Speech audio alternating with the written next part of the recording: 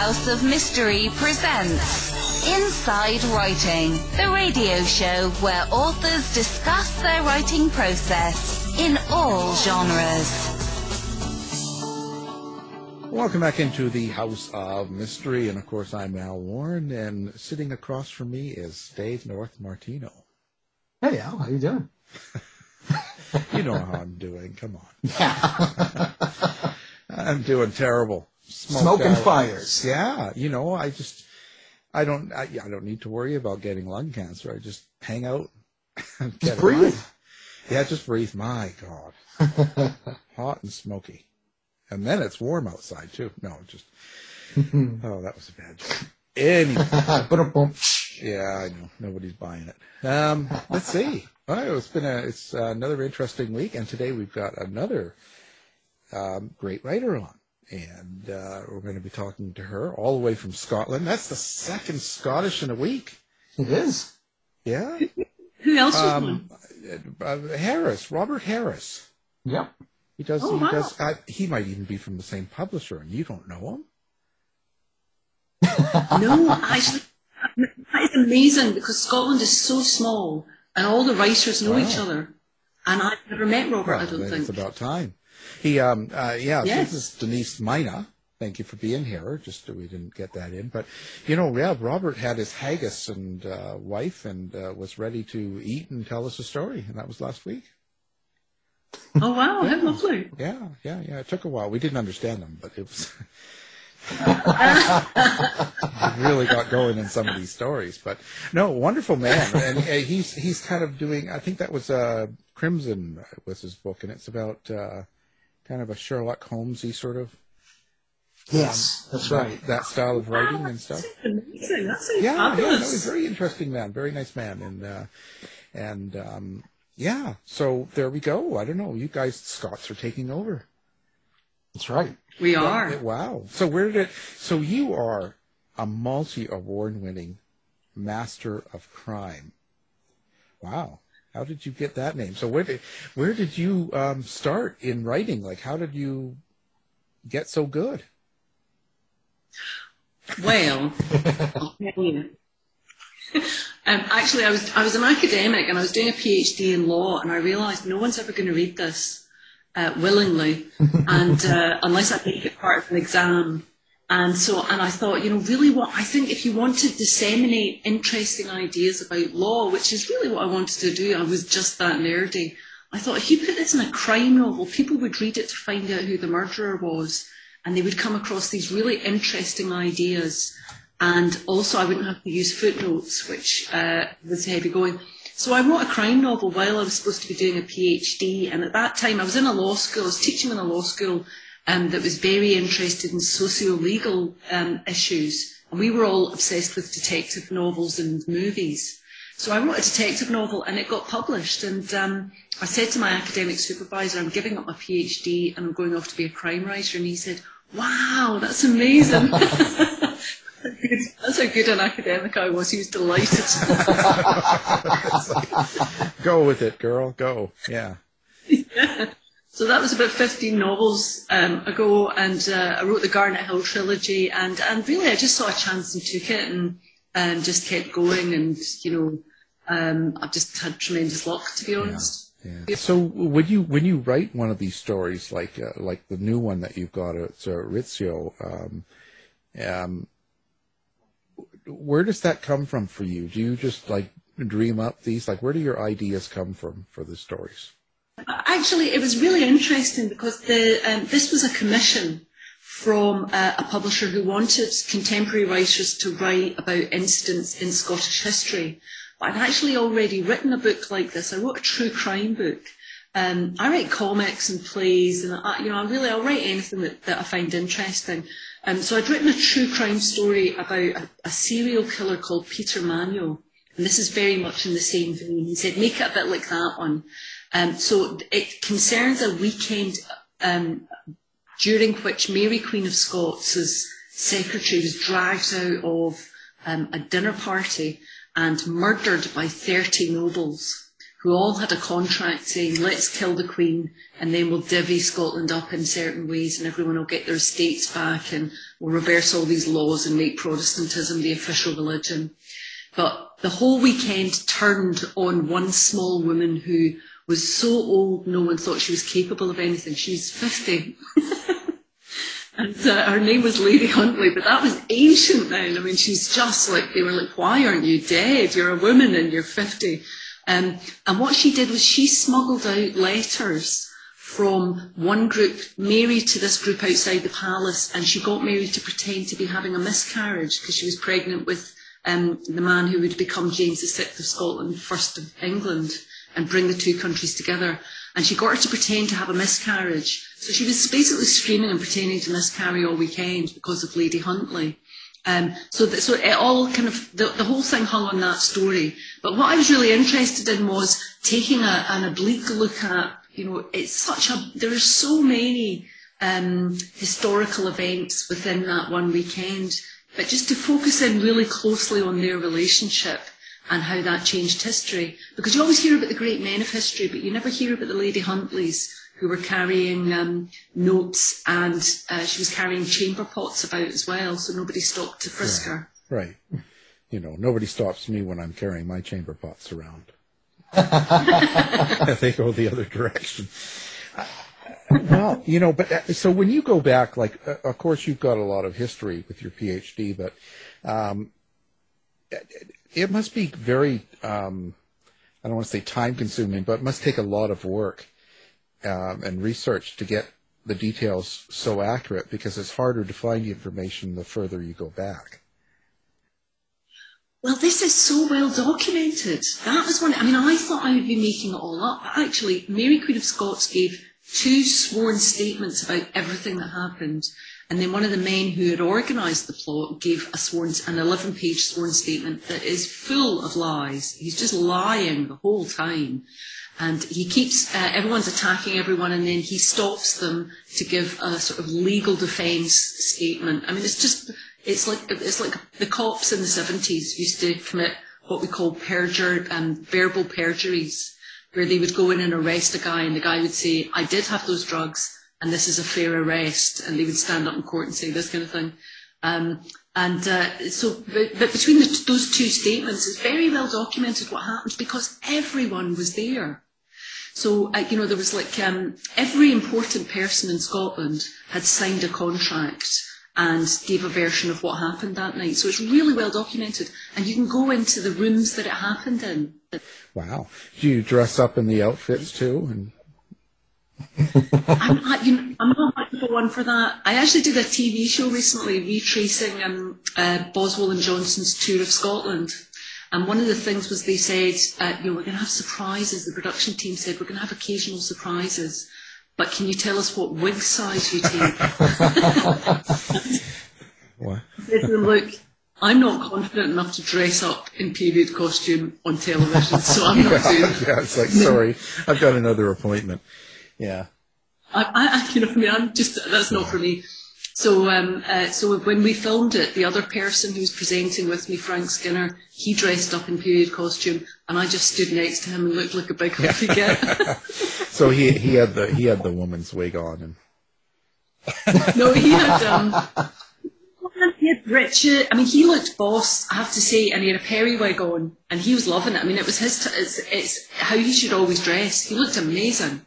But I didn't think I would look particularly good in it. But basically you can go back to where everything happened, and there's a stain on the floor that's supposed to be the stain from the murder, because they dragged this guy into a presenting room and all the nobles took turns stabbing him. It was just like Caesar. It was very important everyone was implicated.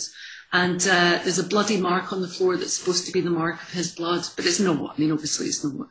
But so you get a real sense of the space that this thing happened in, and how close things were, and what it would feel like for 30 men to come through the door of this very small, quite intimate room. Yeah, I guess you really can capture the mood or the feeling when you go to a location like that too, right? Very much so. And when I'm writing fiction, I usually try and work out where all the characters live, because that gives you a real sense of, all right, they're this far from a pub. They have to walk there to, they park near their house. Do you know, it just gives you a real sense of it. And going back to Hollywood Palace to reimagine that, and the small staircase they all came piling up, and how drafty it is and how cold it is, and give you a real sense of what it must have felt like, and how close they all were to each other.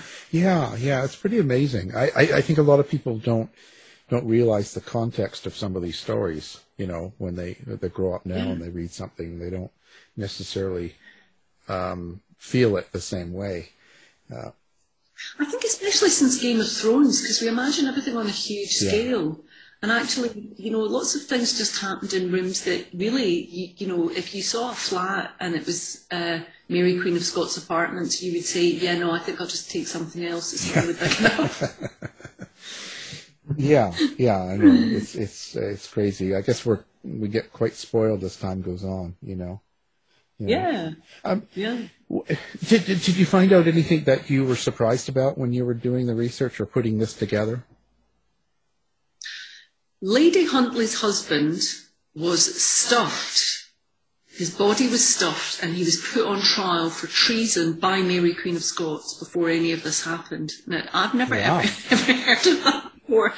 What had happened was he had led a rebellion against Mary Queen of Scots.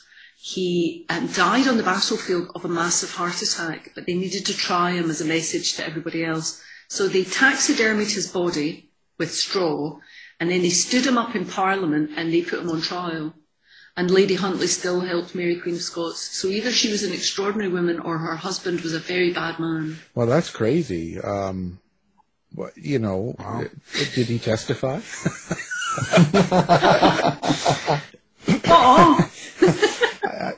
How can you do that? I mean, that's ridiculous, right, when you think about this. Well, you think about olden days and you think, yes, it was quite brutal then and people did get killed. But what you don't really think about is just how damaged everybody was. People were so damaged, and one of the things that I had to cut out of the book, because I just went on for far too long about it, was the social meaning of public executions at that time, when there was a consensus about everyone was Catholic. A public execution was an opportunity for someone to die a good death because they could repent just before they died. And one of the problems with Catholicism was you didn't know when you were going to die. That's why people were never out to chapel. But once that consensus broke down and there were Protestant martyrs, the meaning of public executions all kind of evaporated and they just became gory shows.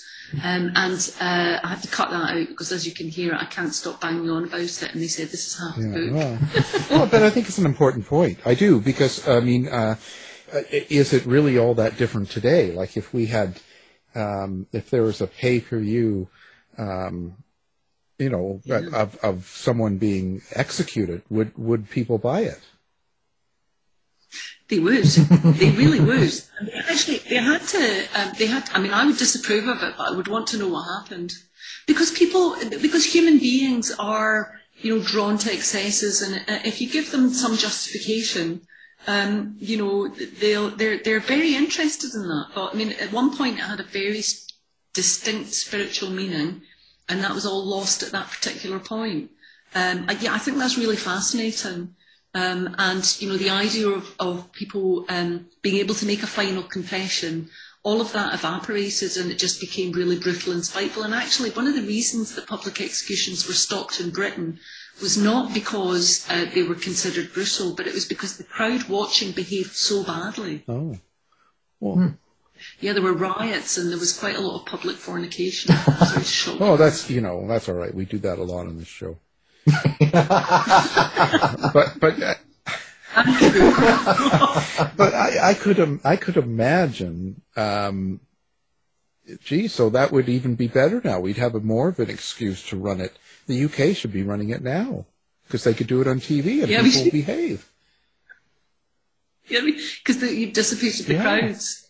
It's such an ambivalent thing, isn't it? It's so interesting that that sadism is such an uncomfortable thing for people to deal with or acknowledge that we like bad people to be other people, but to unpack. I mean, I write crime and I read crime and I think that wasn't bloody enough for me. I'm not interested in jewel thieves. Yeah. You know, we don't all watch CSI because we care about justice.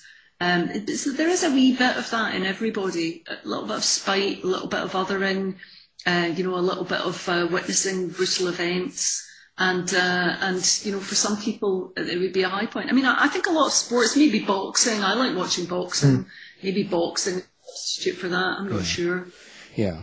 Well, then you're not going to like my books. Do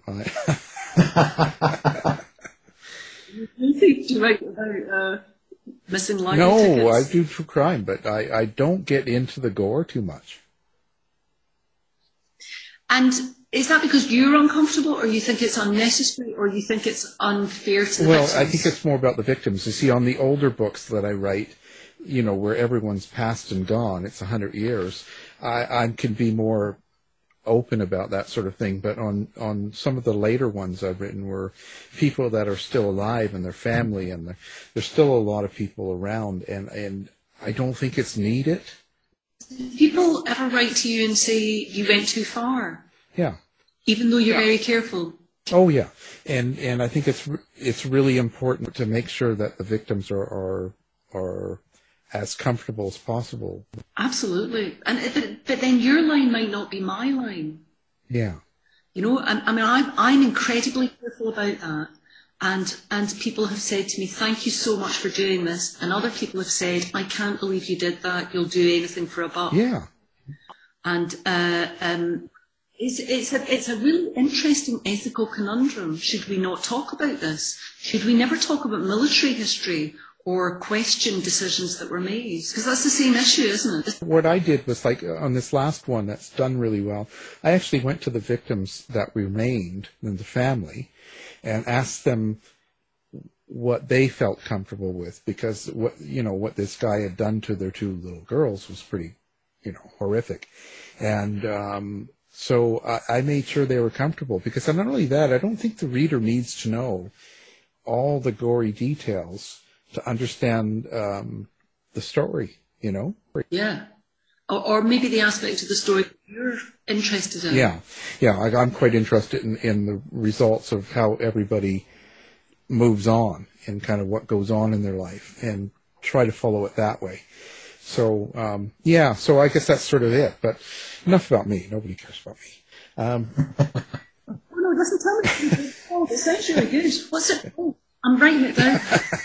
No, advice. Well, just give reference to me then on your next. Did you ever worry about the way things like this go, like with Mary Queen of Scots and the whole empire and government, and we were talking about this before, like coups and stuff like that. Do you think that's just going to be a regular thing that happens with humans, just this sort of scenario, but maybe in different times, or different equipment, so to speak?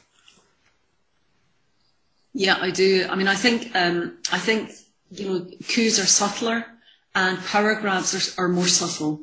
And I think it's people are aware of the fact that, for example, January the 6th did not play well, but the whole point about the story is it is an elite fighting amongst themselves, and the only casualties are working people.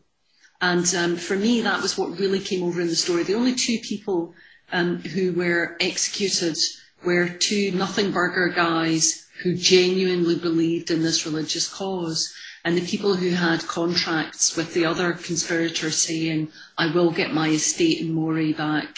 Nothing happened to them because they were too powerful.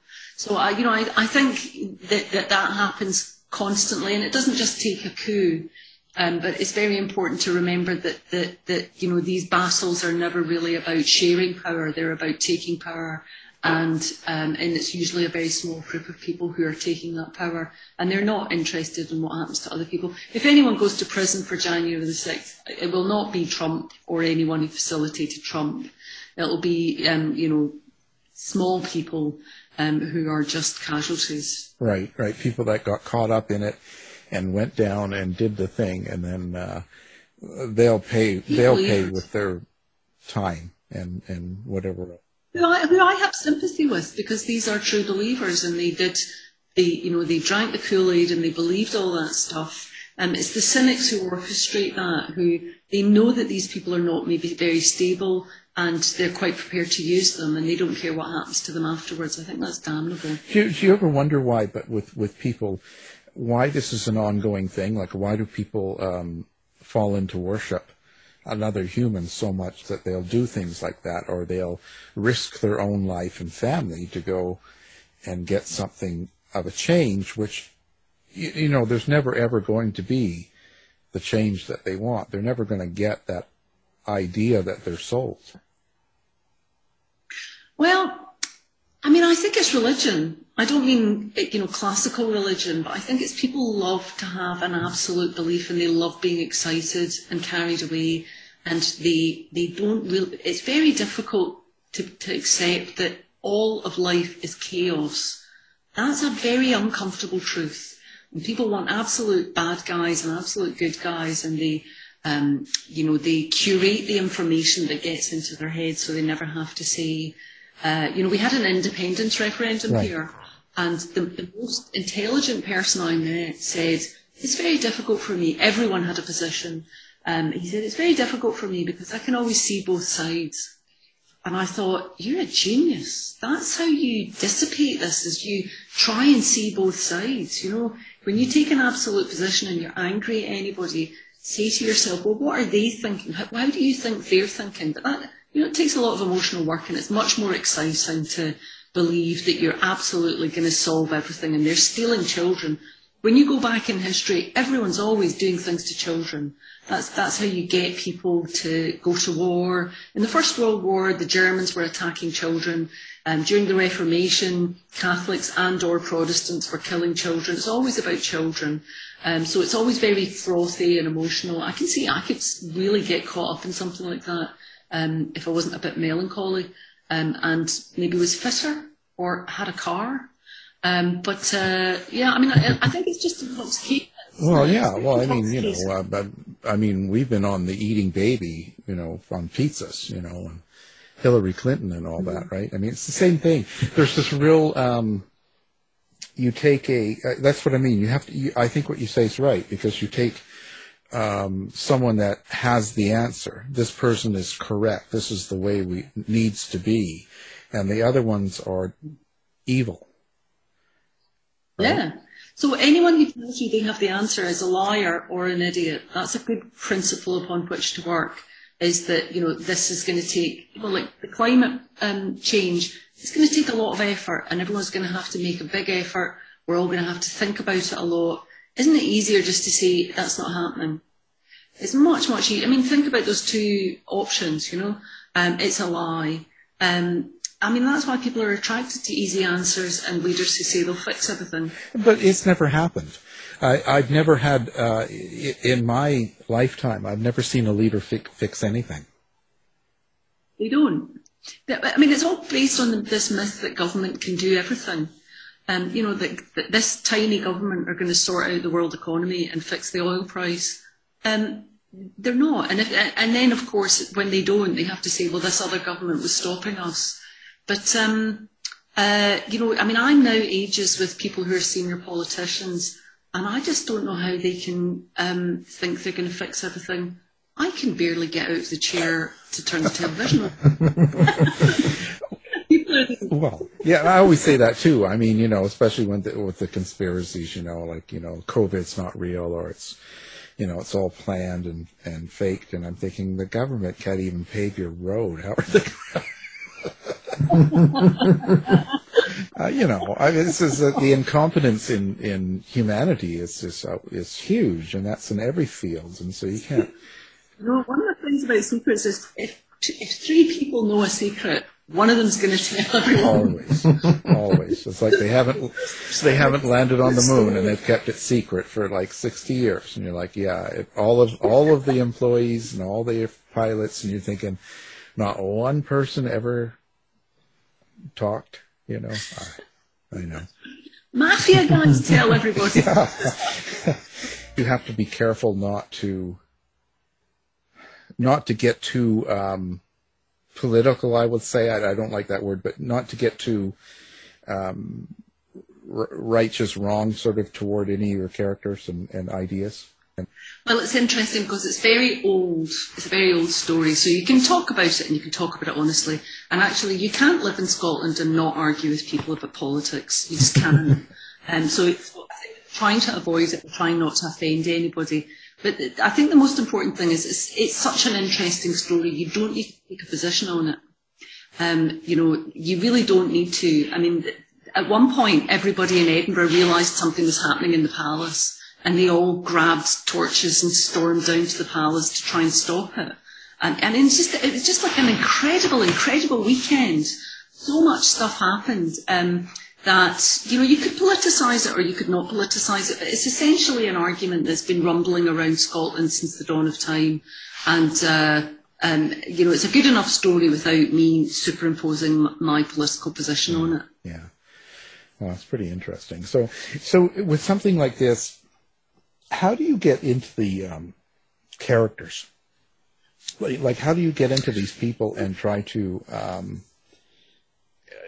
come across of how they would feel and act and what they would do? I mean, you've got sex, secrets, and lies, right? Sort of. So, when you get into that, how do you try to encompass that? Well, I think just trying to imagine, probably very much like you, trying to imagine what it looks like to somebody and how it feels to them. And obviously you can't do that because it's so far in the past. This is like the 16th century. So, but just trying to, one of the central characters for me was a man who had been a priest and then he became a Protestant and he basically became an assassin. And on the night of the assassination, he wandered down to Edinburgh and killed a priest and maybe killed two priests actually. And I found him fascinating because you see him all the time now. It's not hard to imagine. He is one of the people who stormed the castle on January the 6th. He is the guy that everyone has wound up and can't be stopped because he is a true believer. So he was very easy to get into. Mary Queen of Scots I found quite difficult because she's very young. I mean, she's only like 23 or 24 in this. But I try to imagine it as the moment when she realises that she's not going to be able to fix it, because just before this happened, she was just about to make herself safe and she was just about to go into her confinement to have her baby. So that, I think most women can certainly imagine what that's like. And then she suddenly realises that nothing's going to be okay and it's all chaotic and she's married to a vicious idiot and her in-laws are trying to kill her. That was basically my sort of endpoint with her. Well, I wonder, when you write your characters, do you have an inner monologue? Can you hear your characters in your head? I know I hear voices, but I'm wondering if you have an inner monologue or if it's more images and symbols that you're kind of transcribing when you write. It's very much images with me, so I can see the scene. That's why the place, the location is so important, because if I can see it, then I can smell it, and then I can feel it, and I can feel directional heat. And I don't know if you've read Snow by Bulgakov. He describes writing a play, and he describes writing it, and he says that he saw a box, and then he just wrote down what happened in the box. And that feels very much like my process. But do you hear written language or do you hear spoken language? I guess I hear both. I can hear. Wow. I actually hear the prose in my head, and I kind of transcribe it, and I hear the characters' voices. So I'm insane. Yeah, he's a complete nutball. He's not anybody you want to meet on the street. No. None of us are very well, to be honest, writers. And he's not even doing drugs. So. I know. I got to start. Do you ever see the language in your head written down? I had a friend who saw text. No, I typically do see, things like a movie, the images and stuff. So I transcribe from that way too. But yeah, I just hear and then I see visual images. I see things and I hear things. Mm-hmm. But yeah, that's fascinating though, about actually seeing the text. Yeah, he saw it written, and he could even describe the font that it was in. Wow, that's very interesting. Wow, yeah. Working team. See, more Denise she dresses up like Mary Queen of Scots, and I do too. Yeah, well, the difference is she's writing about Mary and you're not. Oh, okay. That's an issue, okay? Hey. Now, how do you feel like when you complete a book like this and you look back at it? Do you think it's made a change in yourself somehow? I'll be honest with you. I wrote this book in a panic. I'll be honest with you. I write every book in a panic because I never believe in being able to finish. And I always go and see this one friend and say, I don't think I can do this. I don't know what I'm doing. It's just like rubbish. It's just like bits of rubbish. And she says, you say this every time. She swears a lot. This every time. So when I finished that book, I just thought, oh God, I hope that's all right. And then I got it back, and they were very, very excited about it. And I got it back, and I reread it, and it wasn't what I thought it was. It was much more exciting than I thought it was. It is quite, and it's very short, but it's quite exciting. And then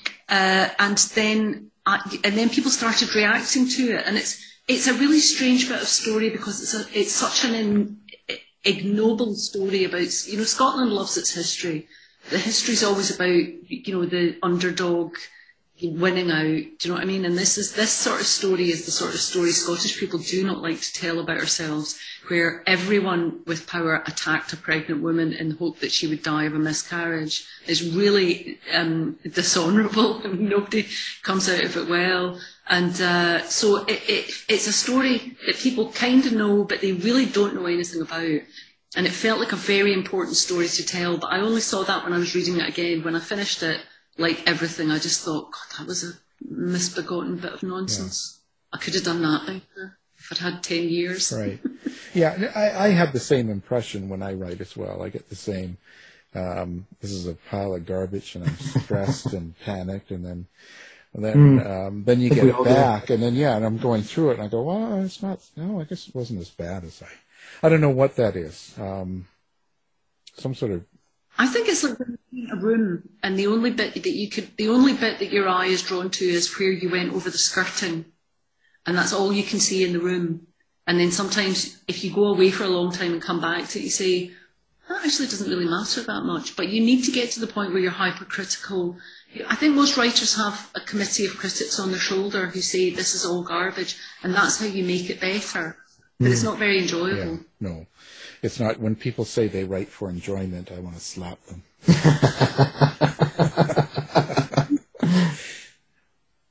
writer who didn't criticise his own work, and it was awful. It was the worst thing I've ever read. And he just said, "This is it. It's finished. It's brilliant." And it was just mince. And it's just the most flat nonsense. He had a great weekend. It was a writing weekend. He had a lovely time. But I realised that discomfort with your own work is very important, I think, to make it better. I wonder also, after writing a piece of fiction, do you have a way to decompress, or do you even need to decompress? Can you just move on to the next thing? No, I just move on to the next thing, to be honest with you. I'm usually panicky about the next thing. I mean, when you're at book festivals, it looks as if you're very casual and cool. But I'm just glad I'm sitting down and I'm not. Yeah, I understand that. I'm quite greedy and I do too much. you see. But then I look back and I think, God, I've had some great adventures, and I've had to, people have let me do amazing things. I wrote Hellblazer for DC Comics for a year. I can't quite believe they let me do that, and that was fitted in between books. So I don't tend to decompress. I tend to just move on to the next thing, and it feels like decompression because it's very often a very different form, like I'm writing a play or something like that. Do you take time out? I do. I tend to do martial arts. That's kind of my my escape. Going to something physical after doing something that's more mental. And I guess I am very mental. And so would you go off on a weekend to do that, or would you just make that the centre of your day? I do both. Sometimes I'll do a seminar, sometimes, especially after I'm done writing, I'll pick something and just go and train. for 30 minutes to an hour or something like that, just to refresh my mind. Get back in your and then he wipes out the buffet afterwards. Yes, after that, yes, absolutely. You were talking about Hellblazer and the doing graphic novels, and you adapted the Girl with the Dragon Tattoo into a graphic novel. I'm just wondering, what's your process for adapting a novel or movie to a graphic novel, and how is it working with another writer's characters? It's really fascinating. It's so interesting because it's such a constrained form. So what I usually do is I read through the book and then go by chapter by chapter to look at the events, because comic scripts are so constrained and they work in a really different way to prose. And actually, it's really changed the way I write prose, because you have to have teasers to take you onto the next page. You don't close down a beat at the bottom of a page. You want to close down the beat halfway down the page. You have to think about how the artist is going to do the illustrations. What you can use for a splash, which is like a full page big reveal. How you're going to cut down all the dialogue.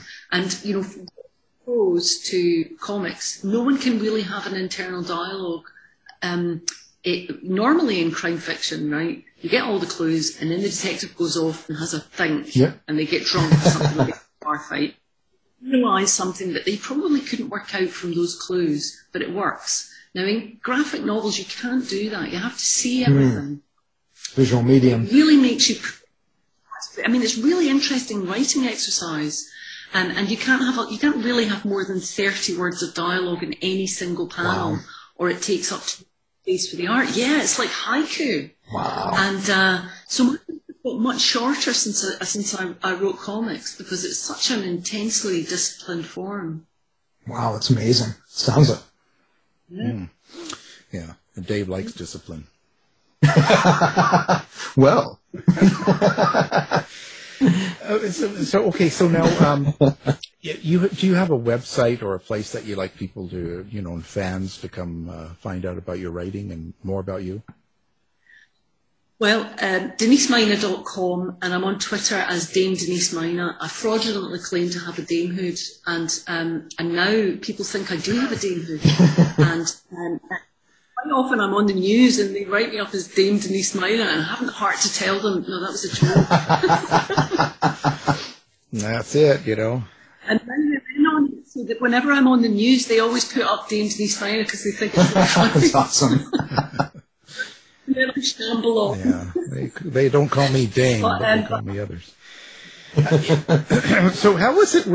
Did you have any issues with the pandemic and all the wild west weird stuff the last couple of years? Do you find it gets involved in your writing? Well, I'm trying to not write about it, because when I sit down to write something, I always think, what do I want to read? And I don't want to read about the pandemic or people panicking or all. I want to read about people travelling. So I'm now writing a book about someone who finds a casket that belonged to Pontius Pilate, and it may or may not have proof of Christianity in it. And people go on a big journey and they have to travel all around the world. It's a follow-up to a book called Conviction. But that's, because what I really wanted was to escape, to not think about this, to pretend the world was normal, and to go travelling. And so I thought that's what I'm going to write for people. Well, yeah, but does the darkness seep into your writing? Do you feel stressed? Like, not the normal panic of being in the edit process or writing, but the actual, you're sitting around and you're putting together a story and writing, and there's stressful things going on outside. You may not write about it or include it, but does it become a little darker, your writing, do you think? Well, it's funny because I think my writing is always very dark, and I go to Scandinavia and people say, oh, your books are very funny. And then I just I'm a bit depressed. I'm like, well, it's cultural. So I mean, and I think, I think everything is quite dark. And my base mood, I think if you're, I really think the kind of blatant darkness is very much the purview of young people. As you get on a bit, dark things happen, and the giggliest people I know are the people who have lived through the darkest things. To be honest. Yeah. And I don't think there's any point in, I'm not going to books to find out about stuff like that. But obviously it's there. My mum's been in and out of hospital for 2 years. So I've been right in the heart of the pandemic, and she got COVID and got out, and then she was desperate to get home to smoke, and she's a wife, but she's still here, she's amazing, and so that, it has been really terrifying, and I just feel like I don't think I'm going to be reading to be terrified. It's interesting because, really gory books, I think they're very much about being in a state of peace. And I don't think people in war zones read books about serial killers chasing people around, I think books do different things, and I think we go to the arts for different things, and I think escapism has saved more lives than penicillin, and we should really acknowledge that. Yeah, that's why excuse me, that's why we laugh and try to have a laugh, because we do cover a lot of, darker and, more horrid stuff. So I think people, sometimes they don't understand that, but I think it's sort of, Well, to be honest, if you don't understand why awful things need humour, then maybe truly terrible things have not happened to you. And if they have and they do, you're going to have to develop a sense of humour, or you're not going to get through them. It's such a blessing to have a sense of humour. And, I don't think that you can separate things out, because life is just a big mess. And, if you read something like the Arabian Nights, comedy's in there with gothic gore, with murder mysteries, and that is real life. We always separate these things out in books. I don't think we should do, because I think that real life is funny and terrible and wonderful and scary and, awe-inspiring, and that's just realistic, Yeah, and for the listeners, if you haven't lived through anything terrible or horrific like that, then Denise will come by. Just send her an email, and she'll give you something horrific to live in. And then you'll understand, right?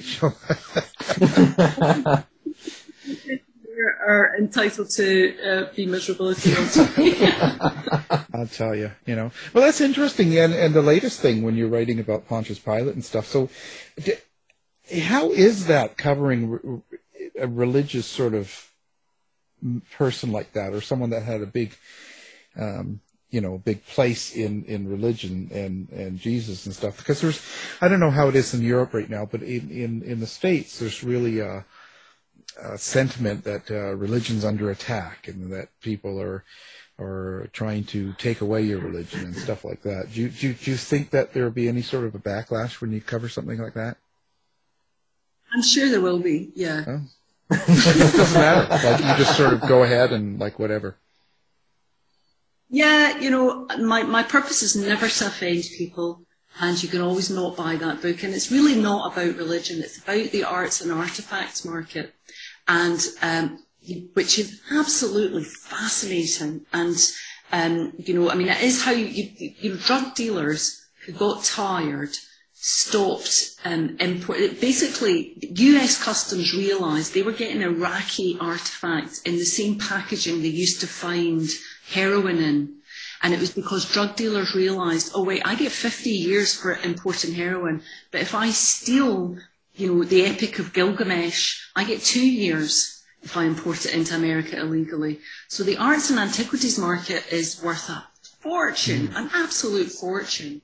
And no one really talks about it in crime fiction because it's a bit complicated. And the market has heated up wildly because Hobby Lobby have opened a museum of the Bible, and they just went around the world throwing money around. They've recently had to give back a cuneiform tablet of the Epic of Gilgamesh, because they bought it and it was illegal. It was an illegal import. They really weren't sure what they were buying, but they were just very, very adamant, and they were throwing money around. It's just a fascinating world, and it's full of really mad characters and unlicensed priests and this kind of thing. So I don't think people are going to be offended, because it really isn't about religion. It's about the objects that involved in religion and the market around that, which I think is, you know, kind of fascinating. Yeah, it's an interesting area. You can see people's behavior around such things. That's pretty far out interesting, you know. Oh, it really, you know, and I think a lot of people of faith would be very interested in having that questioned and brought out into the open, because there are so many different schisms, and you know, my intention is, I mean, I come from a very religious family, and my intention is never to offend anybody, but you know, you can be a cultural Catholic and talk about the culture of a religion without talking about the basic tenets of faith. So, I mean, I would never question any, and people have the right to believe whatever they want to believe. That's never, you know, I would never question that. I mean, you know, I believe things that are, you know, probably ludicrous to other people. So it's not really about faith. It's about that market and how everyone's afraid to look at it because there's so much money there. And there's a lot of middle class and upper class money there. Oh, I need to get into that. I'm writing that down. Yeah. Yeah, boy, and there's so much going on with the Catholic Church. Hey, you hear about all the bodies they've been finding in Canada, right? Yeah. Yes, I have been. All the Indigenous children who died in state schools. That's just crazy. I'm surprised it hasn't really made the American media. Really? Is it not? Because it's big over here. Yeah, no, America has been avoiding it. You know, but this is NBC. No, and we follow through on the other networks, and I still waiting to see any of the real coverage. They seem to be more on the other things. They've got their plates full right now. Yeah, I think so. But it really resonates with us here because of Ireland, you know, because there were mother and baby hospitals in Ireland, and they found a lot of unmarked graves of small children who died in those mother and.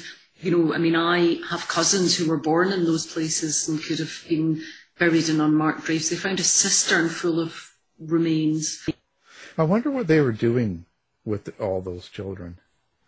You know, we hear stories that there was tests being run on them.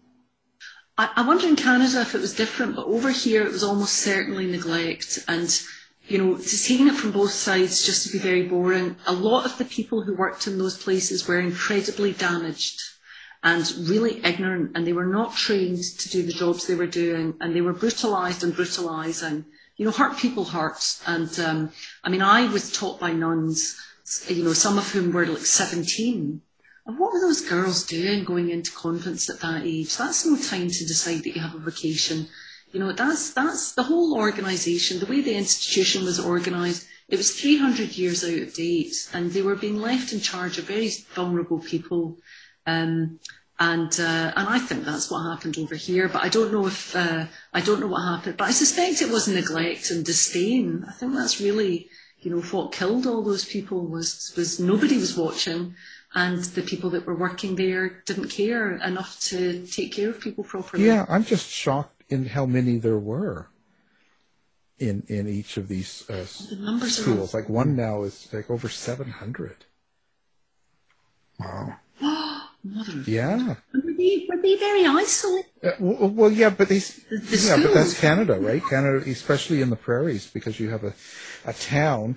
Even the first one where they found Kamloops, which is north of the desert here, you know, it only had 15,000 people in the city, and they were outside of it in their own private area, so they weren't interacting with any populations. Well, there was an orphanage next door to my mother's village in Glasgow. My mum was one of 15, and the children from the orphanage, people kind of knew what was going on there. So I wonder, but they didn't think they could speak up because it was the church, and also because it was such a hard scrabble life for them. And there's been a big investigation into what was happening there, and children were buried there in unmarked graves. So the locals knew about it.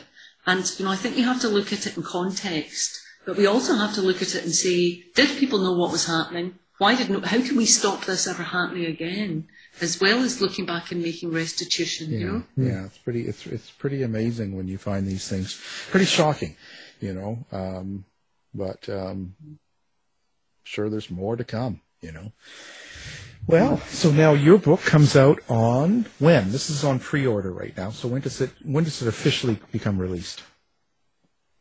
The very start of September. Ooh, boy, lineups now. Pre-order now for this book, you know. It's been very, very interesting talking to you, and we've learned a lot, you know. What a treat talking to you. You know, and we learned Denise likes to dress up as Queen Mary of Queen of Scots, and if you don't like to laugh, she'll come hunt you down, give you something to laugh about. I'll tell you. Put the smile on your face. You'll be crying. You're so happy. Oh, well, anyway. Well, it's been interesting and very good book. We're talking about Rizzio, and it's Novella. And that'll be out on September 1st. And, of course, we'll have that up on our website, and we'll have it where people can just do one click and pick it up. And don't forget, the website will be connected to ours as well. So we really had a good time. And you've done it all. So the great Denise, Mina, thank you for being here. Thank you so much. It was a real pleasure, guys. Thank you for having me. Thanks, Denise. To find out more about our show, guests, or to listen to past shows from our archive, please go to www.houseofmysteryradio.com.